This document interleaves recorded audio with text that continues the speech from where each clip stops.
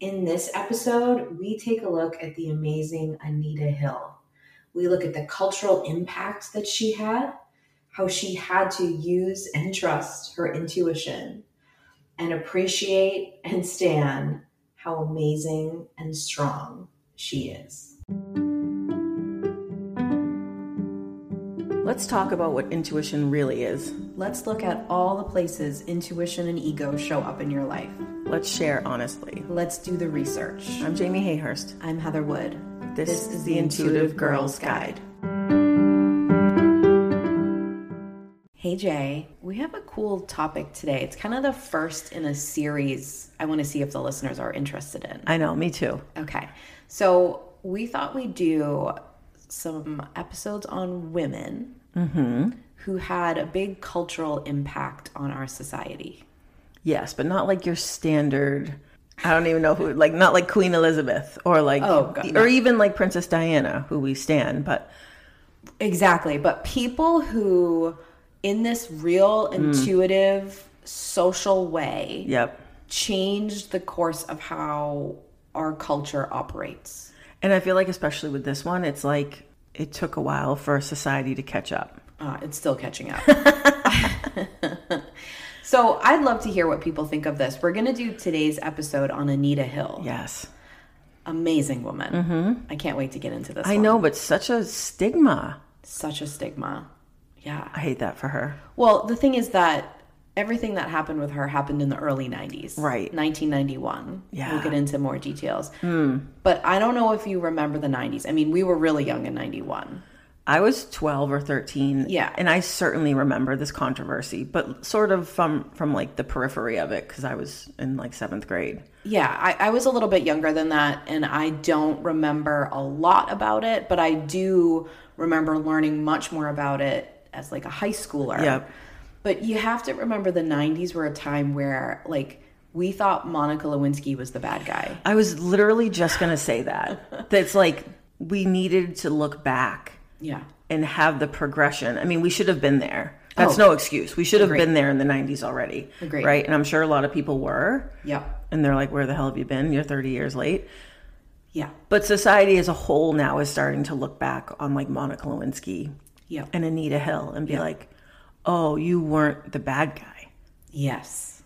Yes. I hate that. I hate that too. And I think an interesting thing that might happen in this episode is that I grew up in a house that thought Anita Hill was the hero. Oh, I grew up in one where she wasn't. Right. So I think, and when I say hero, that might be a strong use of the word, to be honest. I think the conversation was much more vilifying Clarence Thomas, which we'll get to in a minute. Yep. But I also think as two white chicks talking about a really important woman in Black history. Right. I think it's important that we like honor the stuff that is our lane and the stuff that isn't. But one thing that I think is helpful is to talk about what our like skewed white perspective is. Well, because that's where the problem is. The problem is with white people. Yeah, so it's a problem with our view and like white supremacy as a system. So we have to look at it, and if we can say like, "Hey, this was fucked up," then hopefully other people will be like, "Oh, actually, that was fucked up." Yeah, like wait, let me go back and think about this. Yeah, I remember doing that with Monica Lewinsky. Being like, wait, let me go back and think about this as an adult. Right. And I'm not in the 90s anymore. Correct. We barely got out alive. I mean, yeah, we survived. Barely. Yeah. Okay. So that's what we're going to talk about. So you really have to start this story in 1991 when Clarence Thomas was selected by George H.W. Bush to become Associate Justice to the Supreme Court. Yep. He was selected. They did the hearings for him. He passed the hearings. Yep. And then something came out. Yep. That he was a piece of crap guy. Yeah. And I'm saying it that way because the term like sexual harassment wasn't even very well known then. No, it wasn't. I think people were just starting to talk about that. Right. So we'll get into more of these details. But in 1991, Anita Hill accused Clarence Thomas of sexual harassment. Yes. Now, in our 2022 and beyond brains, the term sexual harassment, you know exactly what that means. You're very familiar with that term. Right. As a woman, you can recall many times it's happened to you. Oh, yeah. In the past week. Yeah, exactly. But back then, it wasn't like no one knew really what that meant. No, and I think it got spun by certain groups of people. It got spun to be this, like, what we would now call, like, not real woke. Yeah. Woke is one thing, right? But like what Republicans use. The weaponized version of that. Yeah, the weaponized woke. Like, oh, it's like a woke saying, like, yes. Oh, sexual harassment. Like, it felt like a really nasty way of saying someone was being, like, dramatic. Yeah, or overreacting. Or what do you think you're entitled to? Right. Or like, this is how everyone's treated. Shut up about it. Yeah, just that's how the culture is. That's how we That's are. how men are. Boys being boys. Ugh, boys being boys. Disgusting. Right. But that's how it read to me, like sexual harassment with an eye roll. Yeah, because it wasn't a term you knew. It was it reminds me of like what people would say about the Me Too movement. Yes. Like, where at first everyone was like, wait, what? Right. Which, by the way, that was also started by a woman of color. Exactly. We owe everything to Black women. Yeah. They're the backbone of this entire planet. Exactly. Yeah. But okay, anyway, so Anita was an attorney who worked for Clarence Thomas in the U.S. Department of Education. Mm-hmm. She held 2 different positions with him as her boss. Right. Now, something that I think is really, really interesting is that there was, like, the Senate Judiciary Committee, like, they did the 10-day hearing and the case was closed. And the FBI had investigated sexual harassment allegations against him because there were other women who had accused him of this. One of them being Angela Wright. Mm-hmm. Now, I found the names of some other women, but I could not find any pieces of them in the media, anything that they had said, or like, so it was kind of just in like court documents. So I don't really want to say their names, but Angela Wright, I did find doing interviews and speaking about her. Now, she didn't testify, right? But she was part of the group of women who brought that up. Mm-hmm. Okay, so the case was closed, and then NPR reporter Nina Totenberg, I've never heard of her, and I wish I had. Yeah, go Nina. Okay. She found out about Anita Hill's accusations. Okay, listen. The Senate hearing was closed.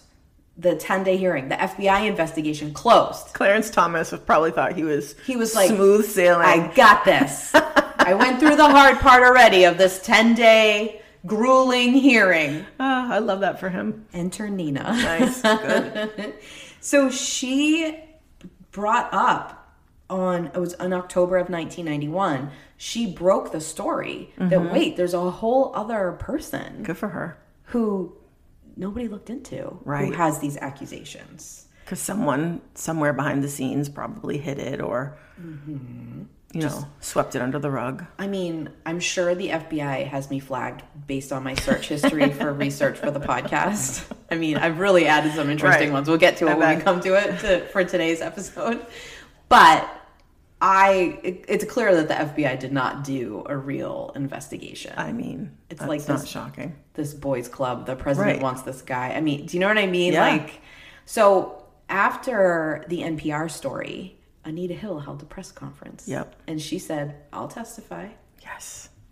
So the reason that Anita Hill had ever even said anything was because people had checked into her story early on, but never called her or never included her info in anything. So it wasn't even like she wasn't being this like pain in the ass, loudmouth, that she had every right to be. Right. But even that, you can't even use that narrative against her. Exactly why I'm bringing this up. Right. Because the narrative was that she was trying to ruin his career. Right. When in fact, she was sought out first. Right. And said, yes. Right. These accusations that other women have made are true and I experienced it. Mm-hmm. And then when the story broke and her name was in there and, she was frustrated that he had been, elected in this. Right. She was like, nope, I'll testify. Right. Like he shouldn't be there. Good for her. I know, right? So the person who actually reopened the hearings, because Anita Hill, the whole Anita Hill thing that you saw was a reopening. Right. See, I have no idea about that. Isn't that interesting? Yeah. Exactly. We're too young. Yeah. It's a complete reopening. Joe Biden was the person who reopened it. Now, before you get too excited. We did it, Joe. Before you get too excited, he really dropped the ball. Yeah, he's since apologized to Anita. Mm-hmm. But I will say that anytime I've seen him speak about it, it's very political speak. I'm sure. But then I helped, the Violence Against Women Act. And then okay, but you screwed up back then. And, he said he didn't vote for Clarence Thomas because he believed Anita. But I watched a lot of footage of these trials, Jamie. Uh-huh. Joe doesn't come off as any kind of a hero here. Big supporter, right? In comparison to the all white men panel asking Anita Hill ridiculous questions. Don't worry, I'll play some clips. He maybe looks better. Yep. But only in comparison. Yeah, and Anita has gone on to say that she appreciated he reopened it, but she thinks it was because of pressure from the public. Right. And that he could have done a lot more. Right. I'm sure. Some of the questions he asked her, I'll point him out when I play the clip. I'll tell you his voice. You'll probably recognize it, but no. So not heroic here, but he did do that.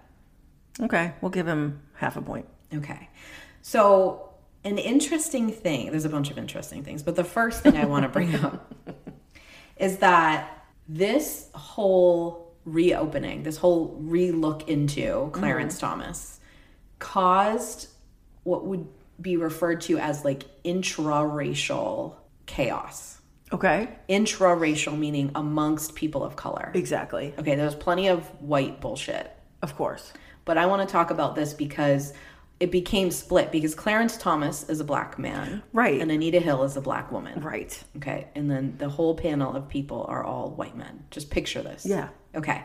So Clarence Thomas played the game. Oh, well, of course. Because you're playing misogyny against white supremacy. Exactly. Right. So he's just choosing which ism can serve him better. Exactly. Now, I think it's worth mentioning that Clarence Thomas was appointed after Thurgood Marshall, who was the first black Supreme Court. Yep. First man on the black man on the Supreme Court, who I find to have been a much better choice. Yeah, absolutely. This was a white president, Republican president, picking a black man who was also stood for a lot of white supremacist ideals. Well, so that's the irony, right? Of being able to look back, hindsight is 2020. Right. In the year 2022, we look back now and see Clarence Thomas, who he is now. So who he's married to. Yeah. His wife being a part of the insurrection. Exactly. I just want to grovel at the feet of Anita Hill and just be I'm so sorry that we did you so dirty. What she faced. Because she saw it. She knew this. She's probably looking at us you idiots. Oh, yeah. Absolutely. Absolutely. And I'll probably mention this 50 times, but the poise of this woman in front of these men and the things I cannot tell you how much I admire that. Of course. I was enraged. The kind of enraged when it's happening to me right now thinking about it, where your eyes fill with tears, where you're I'm gonna murder someone. Right. Watching this 30-year-old footage that I wasn't at. Right, but it's also to me is one of those situations where you can't win. Yeah, right. She couldn't win. She was poised and controlled, so she's a cold black woman. Right. Right? Mm-hmm. Or she's upset and emotional and she's a crazy woman. Absolutely. Right? There's no solution no. where you can please people who are just dead set about making you the villain. Exactly. Exactly. I think she was incredibly poised. And still is. Right. What it must have took for her to stand there and speak so intelligently and go through being asked such crazy questions and having to explain the sexual harassment while old white men told her that they didn't think that was that bad. Right. And to do it the way that she did, I will forever just grovel at her feet for how she was able to do that. Now, should she have had to do that? No. No. But it takes a real special kind of human being to be able to do that. Absolutely. And I'm really grateful that she did. Yeah. I'm really grateful she chose that, because it's something that you can like look back at and be like, okay, maybe this situation I'm going into, I could try to find a little more poise. Right. Well, and unfortunately, she had to play the long game on it. Right. She had to stand in her truth. Yeah. And in her power. Yeah. And listen to all the haters of her community, of the white community. She had to listen to all the bullshit, the misogyny, the white supremacy, all of it. And know that she was right. And that it might take 30 years. It might take 40 years. But someone's going to look back and know that I was doing the right thing. Do you know what's so amazing is that when you watch interviews of her, like now or from the past 10 years or something, she says, I didn't know it would have this impact. Right. Like she just did it because it was the right thing. Exactly. Well, it was the truth. Right. It was the truth. That's why you do things like that. Exactly. But to this point, so Clarence Thomas plays the game. Yep. We know who he is. Still playing the game. Don't get me started, but yeah. But what he does is say this trial is a high-tech lynching. Ouch. That's the term he uses. Interesting. Okay. Now, the other issue that you have to remember is that Black men, still to this day, are disproportionately wrongly accused of sexual harassment. Right. All the time. And Black men are still lynched to this day. Exactly. Right. So he's taking these two things. Now, listen, most of the time with the sexual harassment problem, it's white women accusing. But I'm just saying, like, this is also... So think of what this... Like, we can't imagine. We don't have the context as two white women to be able to say what that's like. But just picture what that's doing to that community.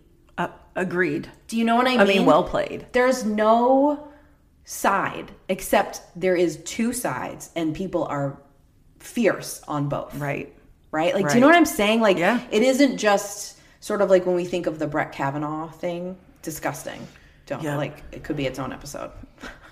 He's awful, but But it doesn't have... This had so many more layers than that, is my point. Agreed. Do you know what I mean? Agreed. So like intricate, like maybe not as visible, tangible. Yes. And then think about, even still to this day, but go back 30 years in your head and think about how little women were believed or taken seriously, and then add in being a woman of color. Right. When it comes to sexual harassment or anything, right? Any kind of gender violence. So this is so layered. And this is why I was like, we have to talk about this, because the importance of this and what she did and what she went through and how she changed the world, trusting her intuition, knowing I need to go do this. Because it's the right thing. And like sticking it out and staying the course and not hiding away. And like now she, I mean, spoiler alert, let's cut to it. But like now she teaches about and writes books about gender violence. Against both men and women. Right. Like, dedicated her life to it. That's not, she didn't set out for that. No. But literally trusted and went with it and like changed the course of the world, culture, of the world. Exactly. So a lot of this too that we have to mention, I want to get into more of this after we take a break, but whether you believed Anita or not, I mean, we can all just say that we believe her. I mean, honestly, I believed her. Listen, when you hear the clips, watching all of the stuff, it wasn't really an issue if people believed that this stuff was going on. Right. It was an issue if people thought it was inappropriate or not, or enough to not let him be on the Supreme Court. Right. It ended up being this sort of like moment where our society decided whether or not they were going to start, not fully being on board, right? But whether or not they were going to start listening to women, and if sexual harassment was going to be a valid, legitimate concept. We all knew it happened. Yeah. But are we now allowed to talk about it? Do we now have the courage to talk about it? Yeah. This was like one of the defining moments of that. Yeah. And not only is it just being talked about, but now it's got these stakes and it's in front of the world. And like, do you know what I mean? Like, it's just this huge moment that like in it, I mean, we were kids, but what I can tell, no one really caught on to. Right. You know, I think that happens a lot. You don't realize that something's like world changing while it's happening. Agreed. Yeah. So I think it's interesting because what happened after? Now, I should say that Clarence Thomas was appointed on October 15th. Yeah. By a 52 to 48 vote in the Senate. Yep. Pretty close. Yeah. So she didn't stop him from getting on there. No. Okay. So Anita Hill walks away thinking she lost. Okay. And in a lot of ways she did, personally. I mean, on paper. Yeah. Well, yeah, exactly. But workplaces across the country start putting in sexual harassment policies. Yep. It starts to become policed. It starts to be a reason people are fired. It starts to become illegal. It starts to be something people are sued for. Yep. And that changed the world. Yep. So anything you have at work right now that has to do with a sexual harassment policy, you can thank Anita Hill for. Thanks, Anita. Right. Thanks, Anita. Exactly. Because that was her. Right. All on her back. I mean, crazy. And it wasn't easy. I mean, people, like, men are still bitter about shit like that. Men are still mad about sexual harassment, scoffing at it, or, oh, this she took it this way and I meant it that way. And they're still salty about policies like that. But this discourse has to happen. And clearly these parameters have to be set because people still manage to not be able to respect them. Yes, exactly. And I want to talk about this after the break, but I have to say right now that what you're picturing for being borderline sexual harassment right now is not what Anita Hill changed. Okay. We'll get into this. Okay. But there was talk of pubic hair referring to breast size to women. There was being repeatedly asked out and told that they wouldn't be able to move on in their job if they didn't sleep with somebody. I mean, references to his own length. I mean, that's that's like... Yeah. So if you're thinking, oh, like, well, I did have this one moment where my boss said this, like, kind of questionable, like, joke in the office. Yeah, that shouldn't be done. But I'm telling you, he was, like, wildly out of line. There was nothing. Right. This was fine. Right. Like, you were supposed to go to work and listen to your boss talk about his penis. Yeah. And that was supposed to be okay. And have him describe what he wants to do to your breasts and things. And you just need to, like, move on. And that's just supposed to be fine. Right. So I just want to make that point. Yes. Because there was nothing. That was... like common normal workplace etiquette. Right. Maybe not common, but certainly went on and was acceptable. Well, it's a good way to run women out of your office if you don't want them there. Yeah, it's kind of like, well, if you want to hang with the men, you got to be able to handle that. Right. It's like, actually, sir, no. And then they don't have to deal with you, though. When you quit and leave, they win. Exactly. All right. So more on that when we come back. Okay. I got to tell you, there's a pubic hair story. Is this your trigger warning, content warning? Yes. And there's also a reference to a porn star named Long Dawn Silver. Oh. But more on that when we go. Perfect. Can't wait. We'll be right back after this short break.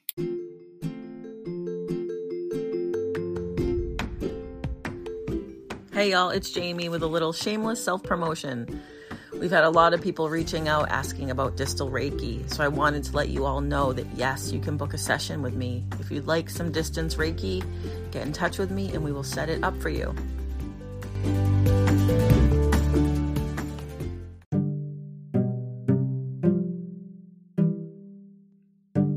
You know what goes great with podcast listening? A great cup of coffee from a great coffee shop. Yep, beans roasted in-house, amazing baristas. You know where I'm talking about. Restoration Coffee. Can we go? Yes, I need an Americano and maybe a panini too. Ooh, I need blueberry maple latte and probably a resto bowl. Ooh, yeah. Check them out and visit restoration-coffee.com.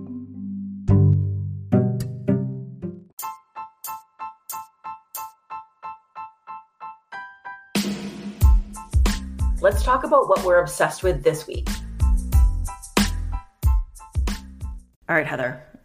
This week, we're obsessed with a TikTok again, one that you sent me this time. I like it when we like alternate. I know. Okay, you sent me this one, I sent you that one. And this one is sort of, again, like, this is what I love about TikTok. It's like things that you know, but then someone says it in a way. It's like reframed a little. Right. And you're like, oh, shit. That's what I love about anything where in some subjects you hear a lot of different people give their takes. It really helps you like, oh, now I get it from this other angle, or just the wording this person used makes me feel differently about it. And that's why like tapping into your own intuition, it makes you like better at that. Like that's how you connect with people. Yes. But you sent me this one about boundaries, which we love boundaries. And we have a whole episode. So yeah, you can go listen to it. See our episode on boundaries. So, I mean, obviously we've spoken about this. Yeah. But the way this guy said it. Oh, perfect. I'll post it. Someone commented on our Instagram, like, where do you post all these TikToks that you talk about? Yeah.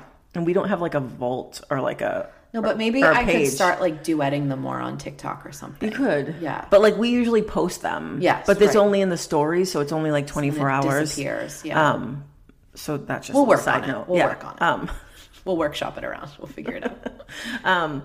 But this guy was talking about boundaries. Yeah. And how they're a way to like manage your own stuff and a way to stand up for yourself. Yeah, a way to stand up for yourself and a way to communicate is what he said. I like that. What you'll accept and what you won't. Yes. And then what he said, and this is where boundaries are sticky for people, and they're really hard for me in this place. It's not as hard for you here. This is my struggling point though, and I bet like a lot of our listeners are gonna empathize. Absolutely. Is that he said you're gonna have to decide whether or not you want to spend 5 seconds or 5 minutes in a high level of discomfort. Yep. Like when you're high level of stress. Yeah. When you're exerting that boundary, 5 minutes of high level discomfort, or a lifetime of mid-level discomfort. Yeah. And I would even say mid is strong. Once you set a boundary and like remove or hold someone to it. Right. To me, like you've already done the hard part, like the high stress, like he's talking about, right? But then, like, if you don't take those 5 minutes or 5 seconds or whatever it is, even if it's 5 days, right? Yeah. If you don't do that, then you have to live in the bullshit of the unmanaged boundary. Yeah. Forever until you do it. And I know you hate/love this when you heard it. But I do have to like stand up for you as your friend and say that like you do this well now. I do. You worked really hard on this. For like years. Yeah. Yes. Years I worked on this. So I know it still feels like a gut punch a little. Yeah. But I think that you're good at it. I think I would change it to say that like it's just really difficult for you. It's that empath. Yeah, you don't worrying about how someone else is going to feel when you hold the boundary. Yeah. But like I wouldn't want to be making someone uncomfortable. Well, that's the whole thing. So, I mean, yeah, it might be hard to hear, but I want to know about it so I can correct it. And if someone's going to be mad about it, then the boundary needs to be there. So I was thinking about this when I listened to the TikTok. Probably sent it to you before it even finished. Right. So it was probably after that, right? And I was thinking, like, why is that part harder for some people and easier for other people? I don't know. Because you know me, like I like to think about philosophical questions. Right. Okay, so I was thinking that, first of all, the closer you are to being in your people pleaser error, the harder it's going to be. The further away. Full people pleaser mode. Full people pleaser. The further away you get, the easier. Yes. And just a reminder, being empathic is not a trauma response. Being a people pleaser is a trauma response. And those are different things. Yes. Excuse me, TikTok, please update your vocabulary. It's just do you know how many I'm tagged in that have that wrong a day? It's a lot. It's bullshit. Okay. So I was thinking about this because as someone who used to be really bad at this, and if I can kind of brag, someone who's pretty good at this now. You're great at it. I think that when somebody is stepping over a boundary, especially that they know they're doing. Yes. You can energetically feel the consciousness of that on someone. You can. You can also, in the way that they're choosing their language, hear that they're trying to hurt you. And I think for me, that makes it easier. Like I have a real awareness of that in the moment, where I think a lot of people, you know, when like you leave the situation and then it dawns on you that it was shitty, but like you didn't fully get it then. Yes. I think that's more people's experience. Yes. So I think the more in tune with that you become, and the more times you do it and realize like afterwards, I was so right for setting that boundary. In fact, I should have set it 10 years ago. Exactly. the easier it is to be conscious in that moment of someone's intention. Exactly. And then you're not going to feel bad about it. Yeah. Because you're not going to be able to make excuses for them. And the thing they didn't mean it. Or, this, that's what I was going to say. Because that's the thing that's hard in the moment, is to like speak up to someone when they're crossing a boundary for you, like to communicate it, right? Which she says in that TikTok. Yeah. And the reason is because you're like, I don't want to hurt this person, or I don't want to completely ruin our relationship by speaking up. Right. But if you think of it in the reverse, like imagine, Jay, if I said to you, hey, that thing that you're saying is bothering me. And you were like, too bad, that's your fault. Like you would never do that. You would be like, oh my God, tell me why. Right. Because you would want to know, even if it wasn't me, if it was, I know you, if it was a stranger, you would like, let's sit down for a moment and talk about it. You wouldn't want that, right? Yes. So for someone to do it and like be called on it and to continue, or to be mad, or to not want to be around you anymore. Right. That tells you everything you need to know. Exactly. And that's such a good point too about that he said, is that the boundary's already created in your system. You're not having trouble making the boundary. Because your system, when you're mad or your feelings are hurt or you're crying or you're pissed off, the boundary's already there and it's been crossed. That's the sign it's been crossed. The problem is the communication of the boundary. You're having trouble communicating the boundary. You can't say to that person, you just crossed a line for me. Yeah. The line's there. The line was freaking built into you. Exactly. Yeah. If someone makes you feel an undesired emotion, right, then they've crossed a boundary. Right. Exactly. Yeah. All right. Well, I went off on a little boundary tangent. We love boundary talk. But I think it's a great perspective, and I think it'll help people. Agreed. All right. Let's get back to our girl, Anita Hill. Mm-hmm. I want to start by saying that after all of this happened, Anita Hill's life became a mess. Of course. It was a disaster. Right. I want to point that out because I want people to think for a minute. People who accuse her of looking for, I don't know, fame, or just wanting to hurt a man. Right. Clout chasing. Scorned woman, or whatever they want to call her. I want you to think for a minute about what she gained in this and what she lost in this. Okay. And I want you to think, what did she actually gain? Right. I mean, she almost lost her job. She had to hide away. She got like feces in the mail more than once. I remember hearing about that. She was stalked. Yeah. She was threatened. Oh, harassed. Double harassed. Double harassed. Harassed about being harassed. I mean, it was awful. And, to hear her talk about it is amazing. But she really just says, I stuck it out because I knew I was right. And what else are you going to do? I mean, you could hide away. You could throw in the towel. You could go you and I have gone through less than that and said we were going to go live on a secluded island with no one around us. Right. She could have done that. We didn't either. But she stuck it out. Yeah. So I just want to challenge that. It's like when you're looking like, could someone be lying? It's like, well, what do they gain? Exactly. And in this, she lost a lot more than she gained. Which I think can be said for most people in situations like this. Yeah, and she said, like, I expected to go back to teaching. She had moved to Oklahoma by this time. I expect to go back to teaching about law. And I couldn't for a while. Right. That's a lot. Yeah, it messes up your whole life. Yeah, and she did it for what? What was the benefit to her exactly? Yeah, it wasn't money and fame and stardom. No. She waited it out and then came out and started to fight for against gender violence. I mean, and that's what she does now. It is incredible. Yeah. Amazing. Okay. I also just want to mention that people really glommed on to this part of the story where Clarence Thomas moved to a different position within the U.S. Department of Education and asked Anita Hill to move with him to become his assistant. And she did. And so this was a really glommed onto as well, if he's so bad, why did she go with him? Why would you go with him? Victim blaming. Exactly. I was going to say, it gives me real vibes of why did you stay with the guy, or why did you take him back if he abuses you? People that say that have absolutely no idea what a power dynamic feels like. Those scenarios are so I don't know, they're so tangled. Agreed. It's bizarre to me. So she's asked this, and I'm going to play a clip in a minute of basically like the circus that this was. And I think in this clip you'll hear it, but she's basically just like, I don't know how to explain that to you.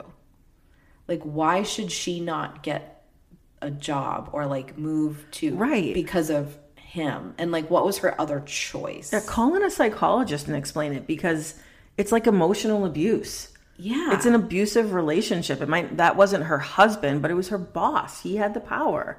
Exactly. In that dynamic. And she was doing work that she loved. And she needed to make money like every other human. Yeah, exactly. So I had to point that out, because I think maybe back in 1991 we didn't think of it that Absolutely way. not. So it's a lot. Right. It's a lot. And the treatment of Anita, as bad as it is of what she had to go through, it's appalling, and no one should go through it. Right. But what happens when this is what the media does and focuses on is it dissuades people from coming forward. Of course. Because look at what's going to happen if you do. I mean, after the Brett Kavanaugh stuff with Christine Blasey Ford, did I say that right? Yeah. Blasey Ford. Yeah. Blasey Ford. I heard people I know say, this is why I never told anyone. Really? Yeah. That does not surprise me in the slightest. I mean, it's heartbreaking. It's really frustrating. Why after being sexually harassed or raped or whatever, why would you then subject yourself to more trauma? And that's what that is. That's trauma. You think Anita Hill wasn't traumatized? Of course she was. Having to relive that, sit in a panel, nationally televised panel. Trauma. I feel traumatized just watching it, awful. To be honest. Jesus. Right. So I just want to make that point. Like, we got to be a little bit more careful here with how we're going about this. And I think it also speaks to the fact that we still, as women, don't trust the system to get it right. Correct. I mean, don't even get me started about the whole rape kit debacle and how they just shelve them and then they expire. God. Like, they never get where they're supposed to get. Like, to go through having to do that, the hours of that, and then to have nothing happen with it, no wonder people don't come forward. I mean, you say that's awful, right? That's awful, we're saying conversationally. Right. And it is awful. It's tragic. But imagine that being you. Like, literally put yourself in that person's, you were raped, you had to sit through a rape kit, and then to hear weeks, months, years later that no one did anything and it expired? Yeah. Imagine the horror. It's being like re-traumatized all over again. It's incredible. It's like another way of being abused again. Exactly. It's by the system. Exactly. Yeah, it's wild. So I'm just saying, like, we're over 30 years beyond this. Right. And we're still way too far away from getting this right. Absolutely. It's really disturbing. Okay. So I got to tell you, I'm going to play a clip so you can hear some of the trial. Great. It's a lot. We'll comment on it. We'll tell you what we can see while I play it. But there's going to be a couple things referenced that I want to talk about before we get there, because it's just a small clip. Okay. So the first one is Long Dong Silver. Yikes. Okay. You're going to hear that mentioned in this. Apparently that was a porn star. I didn't Google him. I did Google the pubic hair part. Yes. And I felt like that was enough of a Google red flag for the day. Yeah. I mean, I believe that that's a porn star. That tracks for a porn star name. I mean, not that I have like this expectation that a porn star name would be creative, but this is pretty bad. Oh, yeah. I mean, yeah, it's corny. Corny. Like, there is a Long John Silver. Yeah, no, exactly. Is what I mean. Right. Like, it's not a big leap. Yes. Okay. So he would call himself this, comparing himself to that porn star openly in the office and privately to different women. Oh. Anita is not the only one who mentioned this specific. It's gross. Can you imagine? No, it's gross. I mean, I can imagine because I've had men do gross things like that to me, but like in a work environment and like... But your boss in the Department of Education? Right. Like, what? Who becomes a freaking Supreme Court justice? What? It's gross. What? It's embarrassing. It's weird. Okay, and then I have to mention the pubic hair on the Coke cup. Yes. I didn't know about this until you told me Okay. this. So the story itself is crazy. And then there's a side story to it that is even more wild. Okay. So Clarence Thomas came out openly into the office and went around. He had like a glass that he had poured Coke into. And he said to different women, including Anita Hill, did you put this pubic hair of yours on my cup? Look, it's a pubic hair. Is this yours? And like did this bit over and over and over again. What? Mm-hmm. I don't even get, like, is he trying to be funny? Well, I'll tell you, because it's gross. Okay, so during the trial, this comes up as just like a way to harass women and make them feel uncomfortable. Like, think of the power play. Clearly. And like, what was the answer going to be? And talking about her pubic hair, not yours. That's also different. Exactly. Did you take a pubic hair? Okay. So what? Did you like pull it out? Right. Ow. What? Do you not understand the female body? Clearly, he doesn't actually. Obviously. Okay. Did you take a pubic hair and come into my office and place it on my cup so that I would have your pubic hair, I guess, in my mouth when I drank? Like, is that what you were trying to do? Like she was coming on to him? Uh-huh. Ew, that's not thought out very well. That's a weird... It's not a great play. That's a weird way to seduce somebody. It's really weird. It's really perverse. Can any men who listen tell us if that would be like a way they'd be really turned on? I'm going to speak for hetero men. That's not a turn on. I'm going to say it. If you disagree with Jamie, let us know. But I can't imagine that that's like a thing. It's so weird. Okay. So you'll hear her reference that. And yes, the gross white men of the Senate make her say it. Of course. Okay. Of course.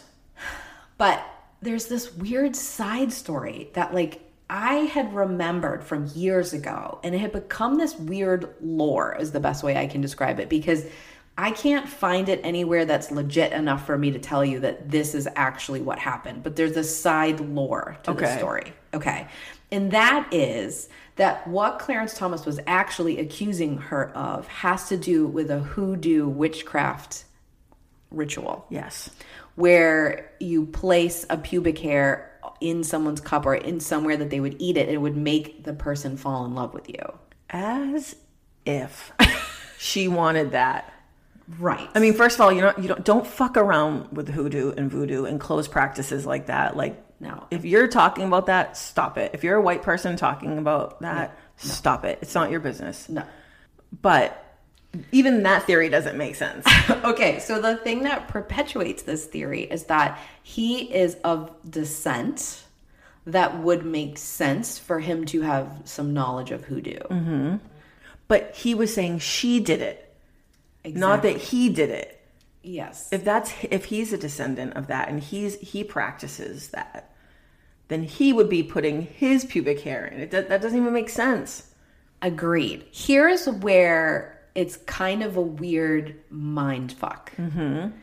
If this very conservative Republican Christian man who is a Supreme Court justice also thinks that if this hoodoo ceremony works, like that means he believes. Right. Listen, I want a black man Supreme Court justice who practices hoodoo. I want that. I agree, but I want it to be real. I want it to be real. This is not Clarence Thomas. He's not it. This is what I mean. This is why it has always stuck in my brain about the hypocrisy of men or women who come out and say that they are Christian and they're anti this stuff, but in actual belief aren't. Right.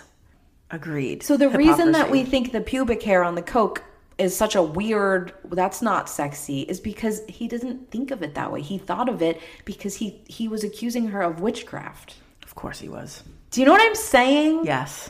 Yes. I do know what you're saying. It's wild.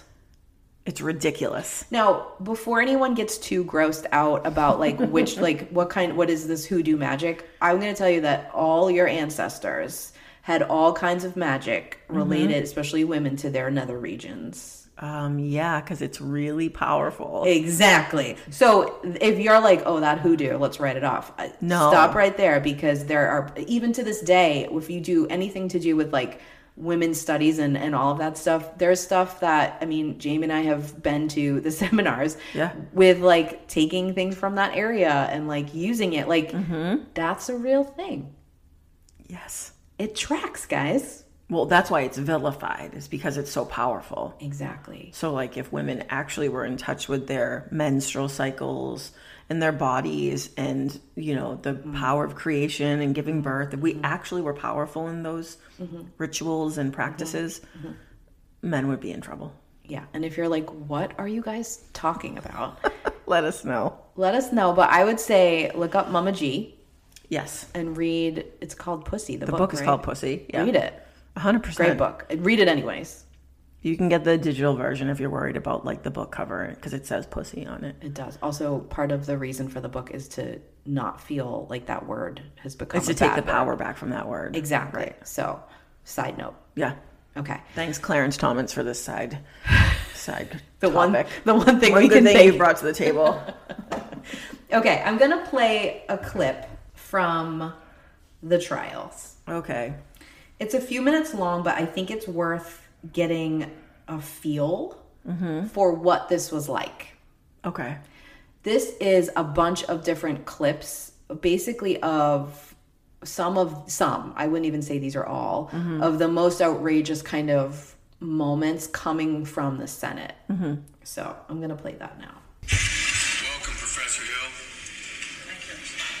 Can you tell the committee what was the most Joe Biden. embarrassing Yep. of all the incidences that you have alleged? You testified this morning that the most embarrassing question involved, this is not too bad, women's large breasts. That's a word we use all the time. You testified, you drew an inference that Judge Thomas might want you to look at pornographic films, but you told the FBI specifically that he never asked you to watch the films. Is that correct? The fact is, flatly, he never asked you to look at pornographic movies with him. Quote, this is not too bad, I can read it. Thomas liked to discuss specific sex acts and frequency of sex, close quote. You said you took it to mean Judge Thomas wanted to have sex with you, but in fact, he never did ask you to have sex, correct?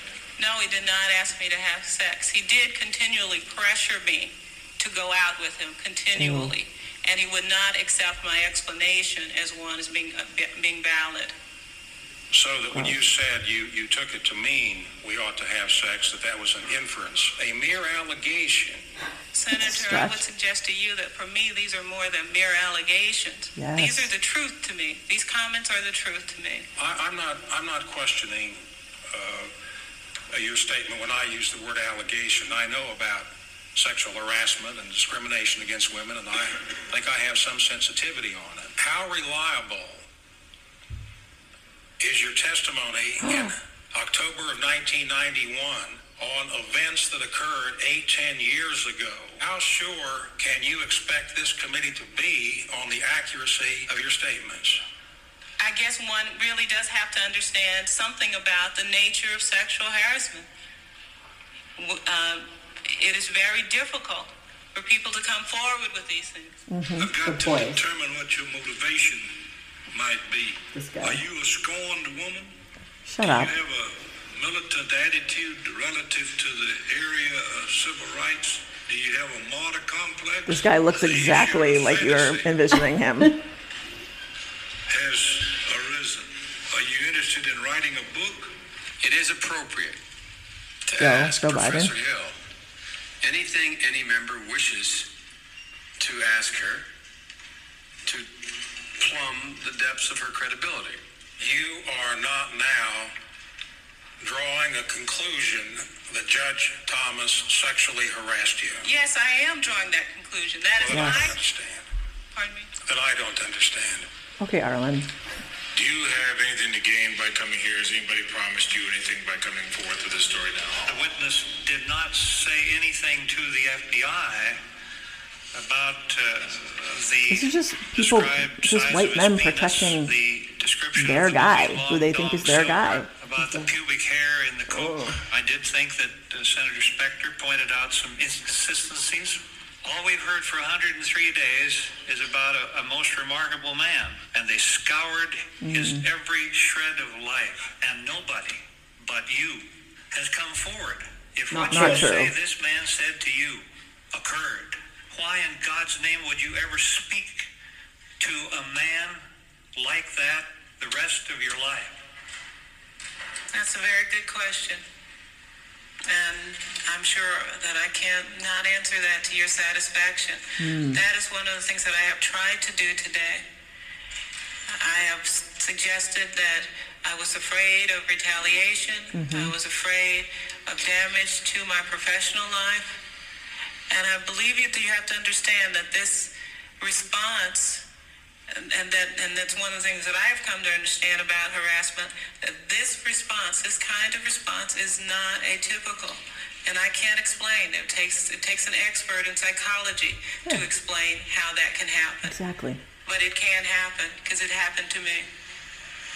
Well, it just seems that so incredible to me. That is a most contradictory and puzzling thing for me. I'm so heated right now. How Judge Thomas defends himself. I do apologize to the women of America if they got the wrong impression about how seriously I take the issue of sexual harassment. I must tell you, I must tell everyone else, I take sexual harassment seriously. Okay, Joe, do something about it. Okay. I just had to play that because I needed you to get an idea of what she was up against. Again, that's why people don't come forward to deal with that. Never mind, like, in a police interrogation room, but, like, in front of the national media. Yeah.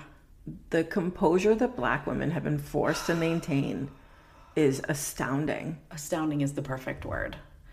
And here's the thing. You could hear that these men were not listening objectively. No. Fine if you've already made your opinion, but listen objectively. Ask objective questions. Why isn't this like a trial with like lawyers and stuff? Why is it just men speaking like that to somebody? Like, technically, members of the Senate are supposed to be working in we the people's interests. They're representatives, right.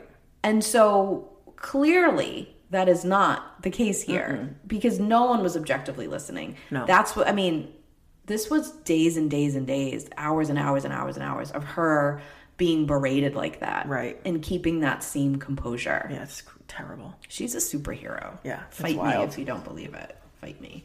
Well, I wanted to wrap up with, I'm going to play a clip of her being interviewed because I want you to hear her now. I want you to hear her, how she still has the poise. She's still fighting this fight for people. She's so humble, and she really is an icon to me. Not just to me, but you know what I mean? I would give her that status. Yeah.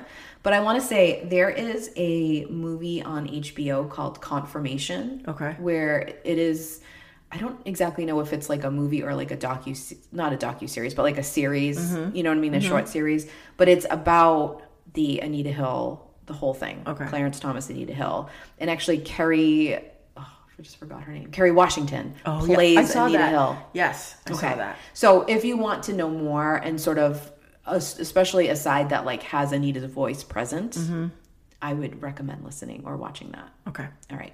But Anita Hill has a book out called Believing. She has a couple of books out, but that's her latest. And you can find her in like many different places. There's a few podcasts dedicated to just this moment in history. That's how important it is. Okay. But before I go to that clip, any other thoughts you have about this and about really the cultural importance and maybe like what we can still glean from it today?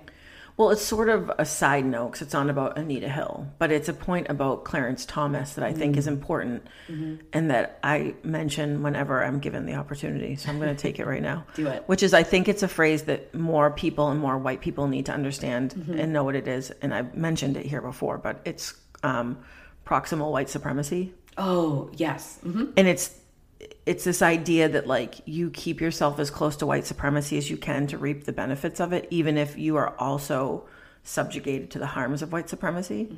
So that's like the whole phenomena of white women voting for Trump, right? Like at their own demise. Exactly. Right, because he hates women and he's a Republican, which votes against women's rights. Exactly. So when you're scratching your head about that, like when you're like, how? I mean, and white women won him. Yes. His election. Yes. And black women got rid of him for us. Exactly. And so like, but when you wonder about that, it's proximal white supremacy because there are still benefits that you reap from being associated with white supremacy, right? Like that your white husband still can make $200,000 at his job. And so, you know, so you do the bidding of white supremacy. Yeah. And that to me is also what Clarence Thomas does as a black man. A lot of people have a problem with Clarence Thomas as a black man, that he, as a Supreme Court justice, votes against his own people, against his own rights and benefits. It's because when he does that, he gets to stay in power.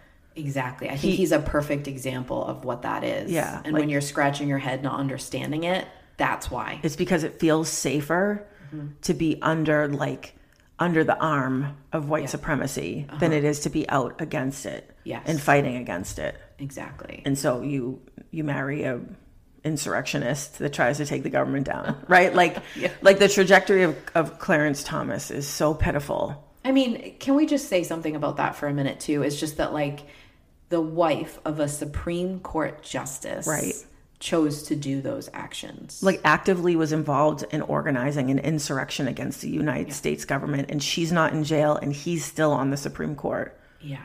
It's gross. Sometimes I worry that me being so outspoken will have a negative effect on my husband who owns a coffee shop. Oh. And I know you feel the same way of a husband who's a firefighter. Yeah. Like, I mean, we still do it. It doesn't stop us. I mean, they knew what they signed up for. I mean, right. They also reap some benefits from being married to us, right? A few. I think so, yeah. But I'm just saying, like, my point is, like, the gall. The balls. The audacity. Exactly. It's, no thank you. The audacity of a white woman. Seriously. Of a boomer white woman. Oh my God. You know what I mean? Like we gotta call it what it is. I agree with you. So that's my sort of side note, but I think it plays a part here in like why these white men were so willing to go to bat for Clarence Thomas was because they knew whose side he was on. Absolutely. And they were just phoning in, having a black man on, but who represented their interests. Their beliefs. We're going to vote exactly in their way. Right. Yeah. So before I play the clip too, I just want to wrap up by saying like, truly what intuition is to me is doing what Anita Hill did, which is like knowing this is going to be a shit show, knowing this is going to have a lot of negative effect on you. That's a good point. But doing it anyways, because knowing in your heart, like that's what you're meant to do. Right, because intuition isn't seeing into a crystal ball and picking the right plays and making all the quote-unquote right steps and having everything be perfect and like this is drama-free. What we mean when we say intuition is only present. Correct. It's actually not knowing where the next step is. Right. But knowing for sure and trusting that the feeling you have is right to do now. Right. And that the next thing will come. And that's what we mean when we say like the practical application of intuition. This is it. Right. And so it's real important to make sure we don't keep intuition in the weird woohoo box. Right. Please take it out and realize that Anita Hill is an empathic, intuitive, badass woman who changed our culture by trusting her intuition. Yep, she sure did.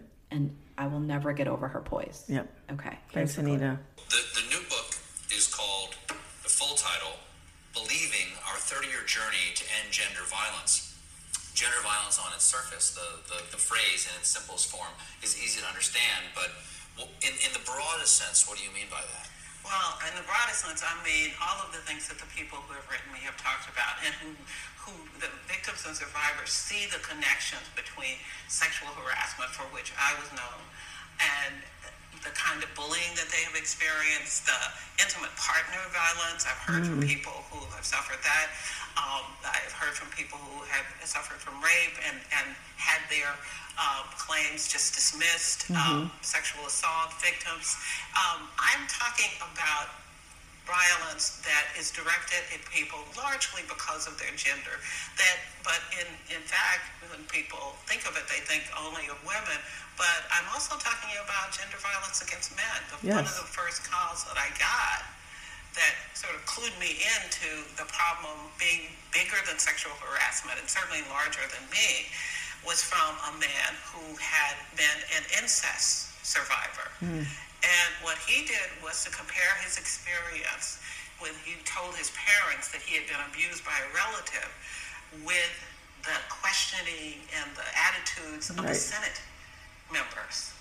And so I really began to see that, in fact, it not only is it bigger than me, but all of these problems are connected. And if we don't deal with all of them, we're not going to make the world safe for any of us. Yeah, thank you, Miss Hill. She's amazing. Yeah. I say we go have coffee and cheers, Anita Hill.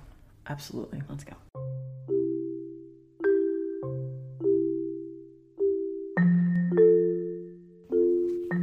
Hey everyone, Heather and I have an ask for you. If you love this episode or if you love the IGG, can you do us a favor?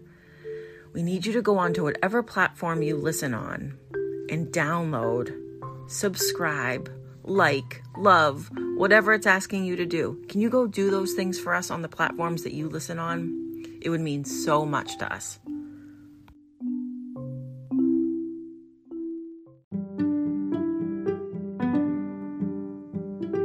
Thanks for listening to our episode. For a way to get in touch with us, please visit our website, intuitivegirlsguide.com. We love hearing your feedback on our episodes.